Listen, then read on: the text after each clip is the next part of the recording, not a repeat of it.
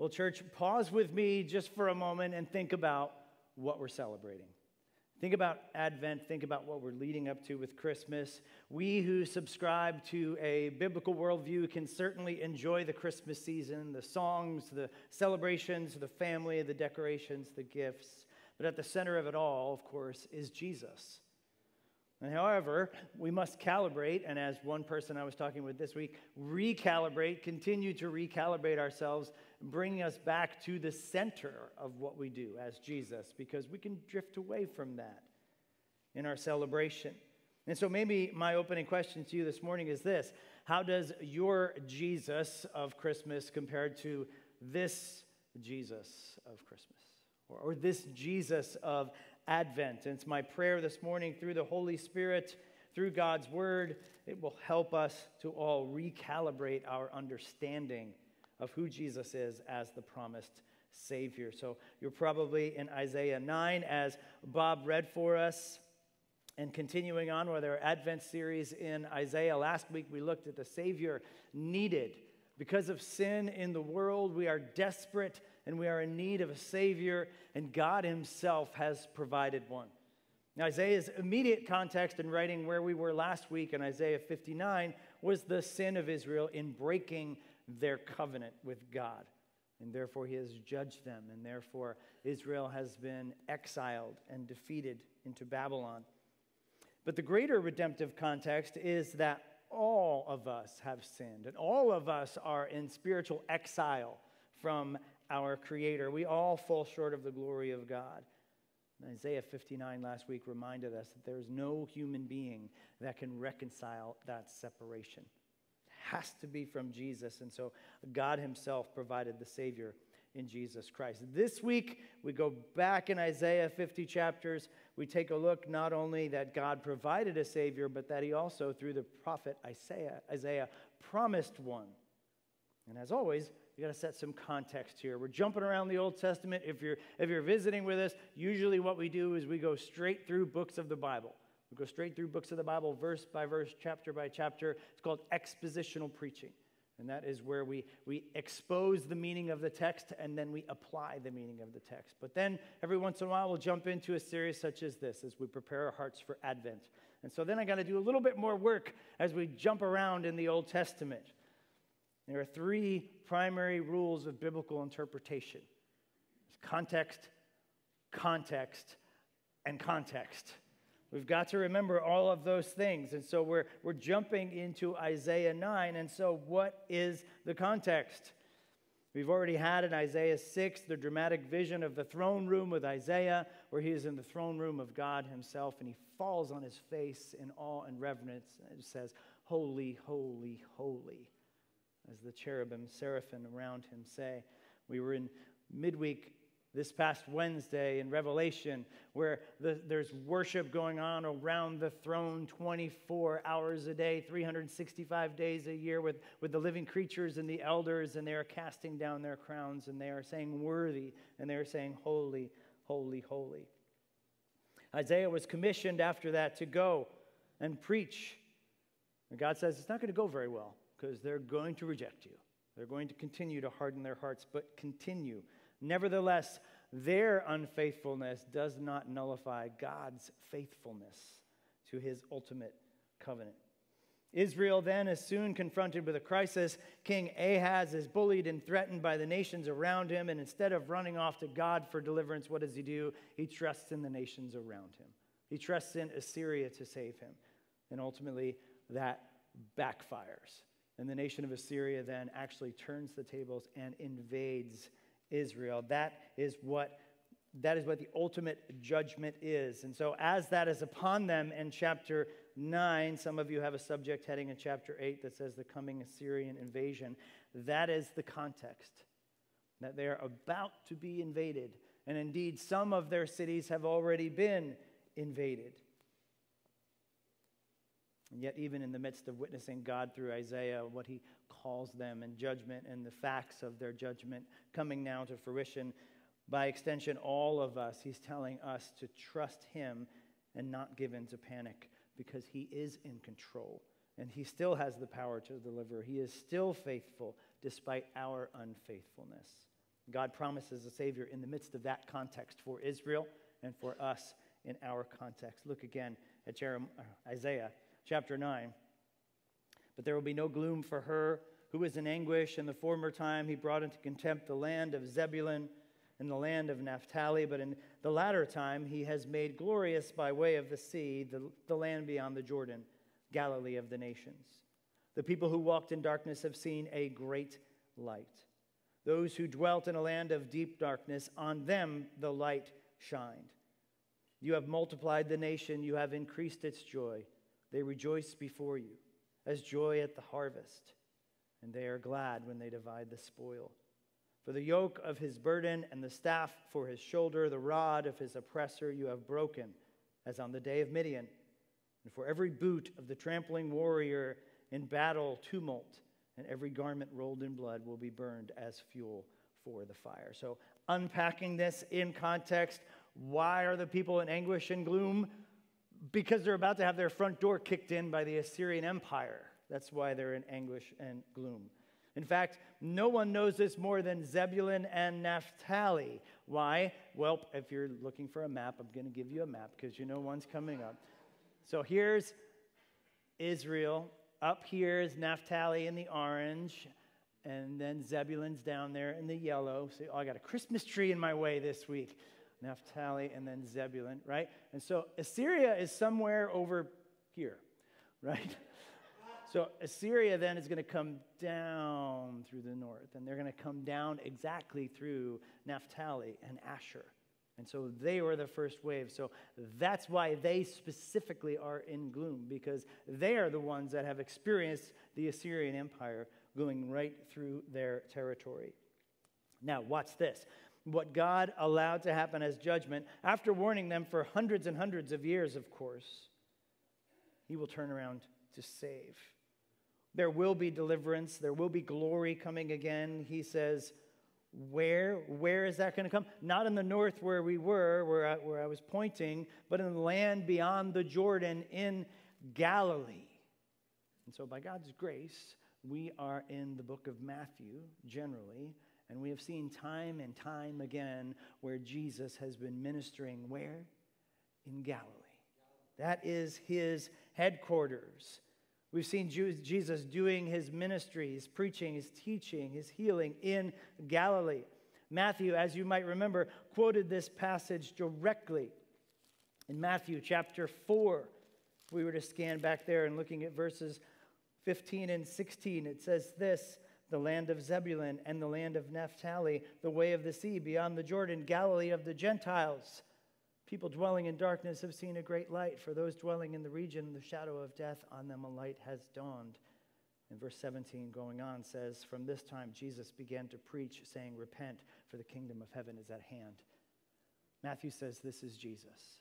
Matthew says this is Jesus, the one that Isaiah spoke of. By quoting directly that passage in Isaiah, he is saying Jesus is the one who would be giving hope, giving light.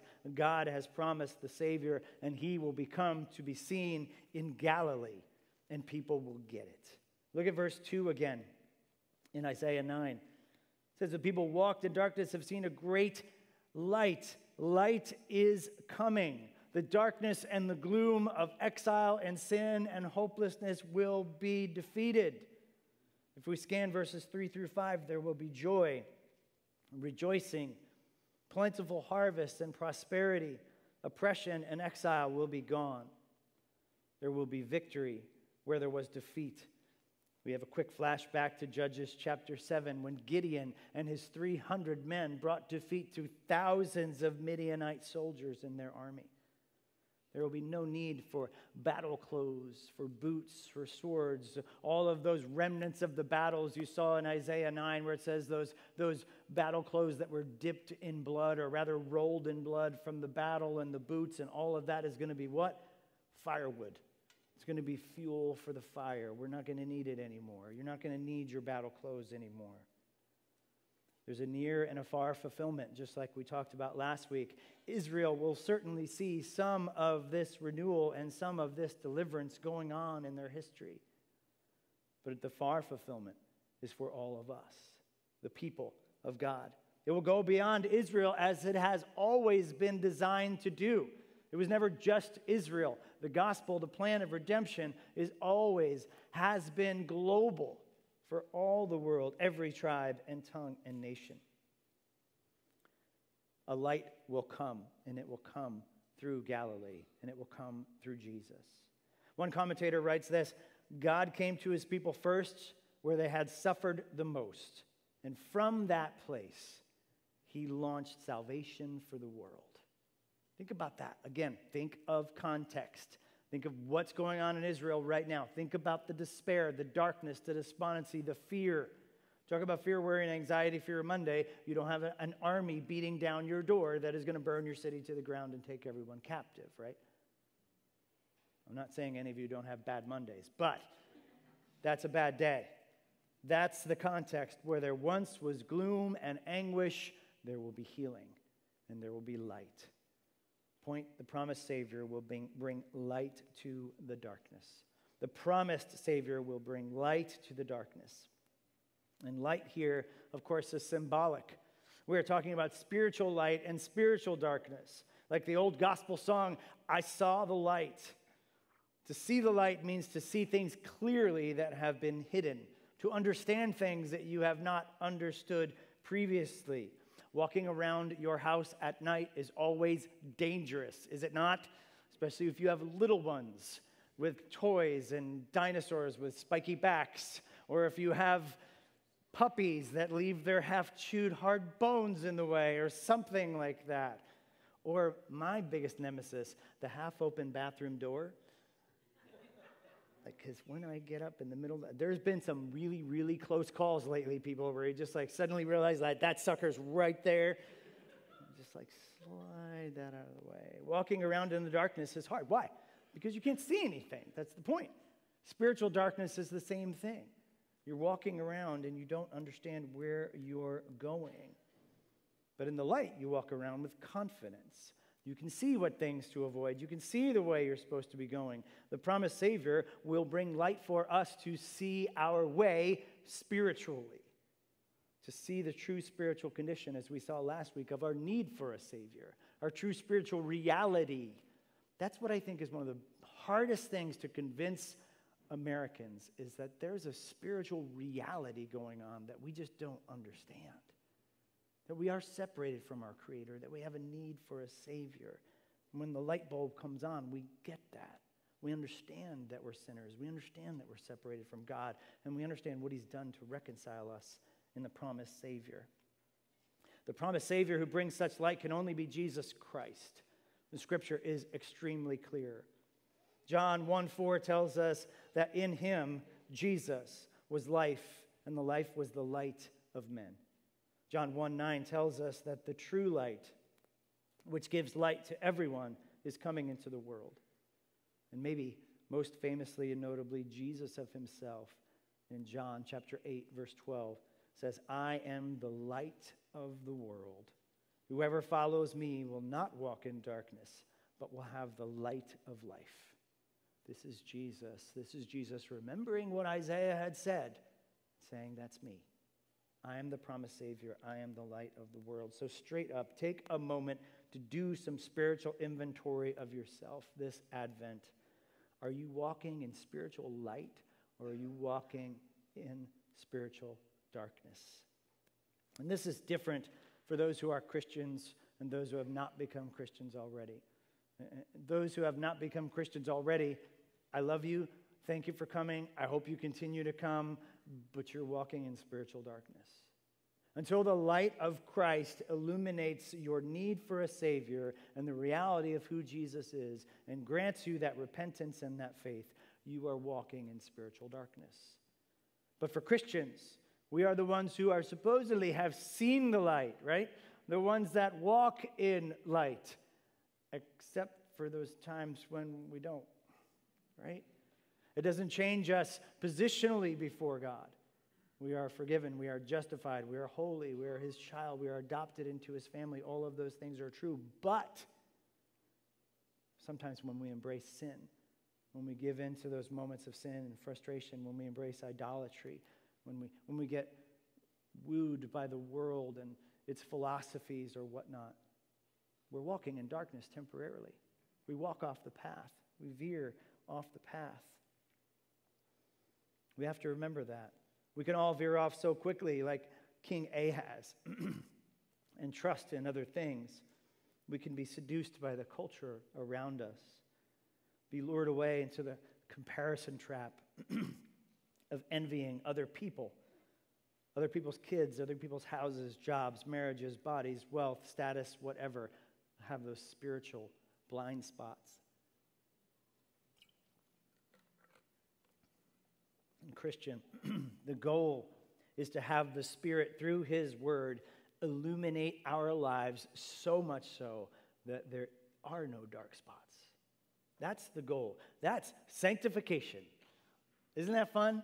That we get told time and time again where we fall short. Oop, there's a dark spot. There's a dark spot. There's where you're following darkness. There's where you're following darkness. The light of Christ must come and shine. Luke reminds us that if we have that, that's what we want, the goal, so that no part of our heart is dark. Christian, that's the goal. God calls us to high standards because He is no ordinary Savior. Look at verse 6. It says, "For unto us a child is born, to us a son is given, and the government shall be upon his shoulder, and his name shall be called Wonderful Counselor, Mighty God, Everlasting Father, Prince of Peace." How will this promised Savior bring salvation to the whole world? By being born as a child, by being a baby. Wait, what? A baby. How? Isaiah, we do not need a baby here. We need a warrior. We need like Jason Bourne. We need like the Navy SEALs. We need a tank. We need a lot of tanks. We need F-18s. We need that big, ugly purple guy from the Avengers. That's what we need. We don't need a baby. How is a baby going to help us? Immediate context, right? Remember what's happening. The Assyrians are at their back door. But this is no ordinary baby. Isaiah says he will be a son who will rule as king, a son who will shoulder the full authority of governing the world. He will take that on himself. His name will be called Wonderful Counselor or Miraculous Counselor, a powerful counselor. There's also in this word hints of a war general, a commander, a powerful, all-knowing war commander whose wisdom, watch this, is always right. And against the context of the Israel kings, right? They did not have wisdom that was always right, did they? This will be a wonderful counselor, and his advice will always be right. His name will be called Mighty God, who is all-powerful. His name will be called Eternal Father, who loves us like a father loves us, but his love is perfect, and his love is forever. He will be called the Prince of Peace, who will reign in peace, settling all wars and conflicts. Again, shameless plug for midweek. Wednesday, we were talking about the scene in the throne room in chapter 5, and we had Jesus sitting on his throne, and before him was a sea of glass. It's representing that he does not rule in chaos. He rules in peace. He's not worried about anything. There's nothing outside of his control. That's the way the Prince of Peace rules. Oh, okay, well, not your average baby then after all, Isaiah. As a matter of fact, there are some things here that are more like God things as opposed to baby things. There are some human things in there. This baby sounds more like a hybrid baby. Part baby, part God. A baby who is both human and divine. Someone born, born, remember, like a human, but who can do things that no other human can do. So in short, the promised Savior will be both God and man. The promised Savior will be both God and man. And church, once again, we're left with the obvious conclusion. Isaiah is talking about Jesus Christ, truly man and truly God. Jesus born as a human baby, yet totally God. Look at the different names that Isaiah uses here. Wonderful Counselor, Mighty God. The government is on his shoulders. He's ruling, he's reigning. We see echoes of this in Luke's account of the birth of Jesus Christ in Luke chapter 2. Starting in verse 8, and in the same region where there were shepherds out in the field keeping watch over their flocks by night, and an angel of the Lord appeared to them, and the glory of the Lord shone around them, and they were filled with fear. And the angel said to them, "Fear not, for behold, I bring you good news of great joy that will be for all the people. For unto you is born this day in the city of David a Savior, who is Christ the Lord. And this will be a sign for you. You will find a baby wrapped in swaddling cloths and lying in a manger." And suddenly there was with the angel a multitude of those heavenly hosts praising God and saying, "Glory to God in the highest, and on earth peace among those with whom he is pleased." We see this scene. We see the words of Isaiah echoing throughout Luke in his account. This indeed is a human baby that is born of a human being, but this is also a baby who is God, who is worshiped by thousands of angels. And men fall down in terror because they know he is God. Haven't we seen over and over again in Matthew where he makes it clear that Jesus is claiming to be God in the flesh? Haven't we seen time and time again in Matthew miraculously doing things that only God can do, raising from the dead, healing, commanding creation to be still and it listening? Elsewhere in the New Testament, the Apostle Paul calls Jesus the image of the invisible God, where the fullness of God dwells bodily. And Jesus is the exact imprint of his nature, and he upholds everything, watch this, in the universe by the word of his power. That is the King of Kings. That is the one who is ruling. That is Jesus. Jesus himself in the Great Commission proclaims that all authority in heaven and on earth has been given to me. It's one of those non-negotiable doctrines of the Christian faith. Jesus has to be fully human, and he has to be fully God. Truly human and truly God. He has to be both. All of the church fathers unanimously agreed that Jesus was both man and God. We just read the Apostles' Creed that declared that as well. How does that help us in 2021 America? The men in our Wednesday morning Bible study, again, shameless plug. We're going through the book of Hebrews, and Hebrews screams this over and over again. Hebrews chapter 2, look at verse 17. It says, "He therefore had to be made like his brothers in every respect, so that he might become a merciful and high priest in the service of God, to make propitiation for the sins of the people. For because he himself has suffered when tempted, he is able to help those who are being tempted." He has to represent us as man. He has to be human, but he also has to be God, because there's no human that can possibly pay for our sin. He represents us. He pays our sin. If you are struggling with temptation and the pull of sin, if you are suffering with the effects of sin, the holidays are always good to remind us of that, right? The holidays are always good to remind us of the dysfunctions in our families and in our relationships, the things we don't have, the loved ones that we have lost, that we are grieving. That makes all the sense in the world if Jesus is also truly man, that he understands. Hebrews says that he sympathizes with us in our weaknesses. He can't feel any of that if he is just a transcendent God. Not only does he understand and sympathize with that, because he is man and God, he has done something about it, church. He has remedied the problem. Ray Ortlund Jr. in his Isaiah commentary says this. He says, "Look at Jesus. As the wonderful counselor, he has the best ideas and strategies. Let's follow him. As the mighty God, he defeated his enemies easily. Let's hide behind him. As the everlasting Father, he loves us endlessly. Let's enjoy him. As the Prince of Peace, he reconciles us while we are still his enemies. Let's welcome his dominion." Church, a Savior has been promised, and Jesus, fully man and fully God, is that Savior, not just for Israel, not just for now, but for always and for all people who will come to him. Look at verse 7. Of the increase of his government and of peace there will be no end, and the throne of David over his kingdom, to establish it and uphold it with justice and with righteousness from this time forth and forevermore. The zeal of the Lord of hosts will do this. CSB renders this Hebrew a little more smoothly here. ESV is a little clunky. It says, the dominion will be vast, and its prosperity will never end.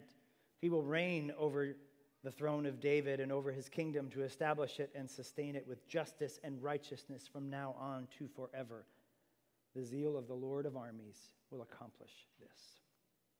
Did you guys catch all that?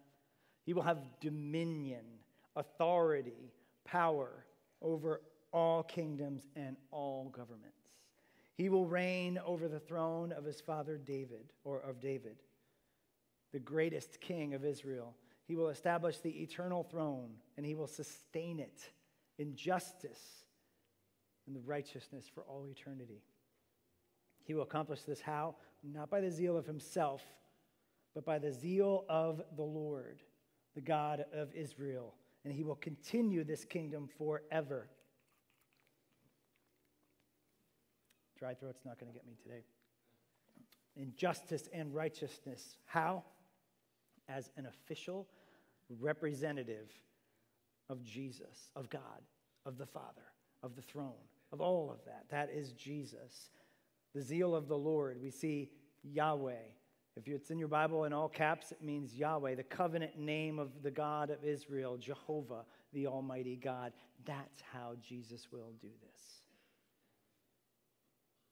This is a kingdom language, church. The promised Savior will be tied in with the God of Israel. He will continue his kingdom forever in justice and righteousness as an official representative of God on earth, the King of kings and the Lord of lords. The promised Savior will not only bring light to the darkness, he will not only have to be God and man, but he will also be King of all the ages.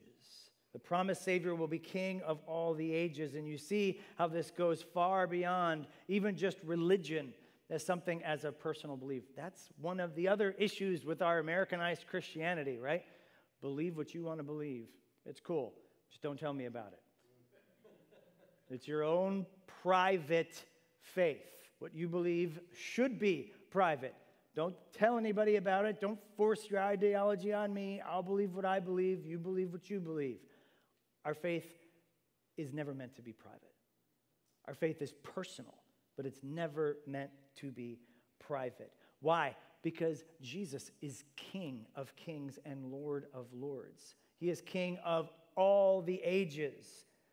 The ages here in Israel in Isaiah 9 and the ages today of our governments in 2021 America. This goes far beyond just religion as something that we privately believe. Does it not? This goes far beyond the imitations of this truth in the cults. It's not Joseph Smith of Mormonism. It's not Charles Taze Russell of the Jehovah's Witnesses. It's not even the supposedly infallible Pope of Roman Catholicism. It is not a man. It is not something that you privately believe. We are submitting to the rule and the authority and the government of the King of all the ages. Again, we hear this in Luke being echoed. Look at Luke 1, 32 and 33. I think I put these in your bulletins. Is it, he will be great and will be called the Son of the Most High, and the Lord God will give to him, watch this, the throne of his father David, and he will reign over the house of Jacob forever, and of his kingdom there will be no end. Do you not think that the people who read this early account of Matthew did not have Isaiah 9 ringing in their ears when they read this? They absolutely did, and they knew exactly what it meant. Luke said this about who? He said it about Jesus. He's no ordinary Savior. He's not just a baby. He is King of kings, Lord of lords of all the ages. And church, we need this truth embedded in our souls now more than ever. If we are able to make it through this life in one spiritual peace, we must have this echoing in our souls. We do not just privately believe in something. We submit to the King of all the ages, the King of all governments, the one who is ruling and reigning forever. He is not merely king of my devotional time. He's not merely king of my private belief. He's not king of the hour plus that I give him on Sunday mornings. He's not really merely king of Israel or king of the disciples 2,000 years ago. He is king now, and he's king forever. That's what we must remember. Again, in Revelation, and amidst the many things which we will not understand in the book of Revelation, we see one thing crystal clear, that Jesus Christ is king and that he's on his throne. And he is ruling and reigning. And Revelation 4:8 tells us, holy, holy, holy is the Lord God Almighty, who was and is to come. He's the King of all the ages. Why are heavenly hosts singing all day, every day around the throne? Because as Revelation goes on to say, he's the only one worthy to sit on the throne. He's the only one worthy. Why? Because he was the Lamb that was slain. Because he was Jesus. Jesus is in full authority of the world's events, even to the end of the world and the dawn of the next. Why? Because he's the Lamb of God, Revelation tells us. He's the one slain for us on the cross, the Passover lamb who turns away the wrath of God and provides salvation. And that ultimately, again, is what the promised Savior comes to do, to sacrifice himself. And maybe I can pull this together this morning and pull these threads together and say the promised Savior will bring light to the darkness as both God and man and as the King of all the ages. And all these things work together to do what he has come to do, to seek and save the lost. And so the promised Savior has come to save. The promised Savior has come to save. Sorry that's not more profound, but that's what he was called to do. And as we note, that's the only person that can do those things. The only person who is the one who was foretold. The only person who brings light to the spiritual darkness. The only one that can be both God and man. The only one who is King of kings and Lord of lords forever. But notice, that is in the past tense. He has come. Although Isaiah, of course, is looking into the future of who will come, church, we know Jesus has come. We know that the King of Kings has come. We know that the cross has happened. We know that the resurrection has happened. We know that he has ascended back to the Father, and he is seated at his right hand, and he is ruling and he is reigning. And one day he will come again. That's what we know. Isn't this Jesus? He brings light. He is both God and man. He is king. And where does Jesus, this promised Savior, need to bring light to you this Advent? Maybe even light for the first time. Opening up your eyes in salvation and understanding that, yes, I am separated from God, and yes, I do need a Savior. Where do you need to understand the significance of Jesus as the promised Savior, as both God and man this Advent?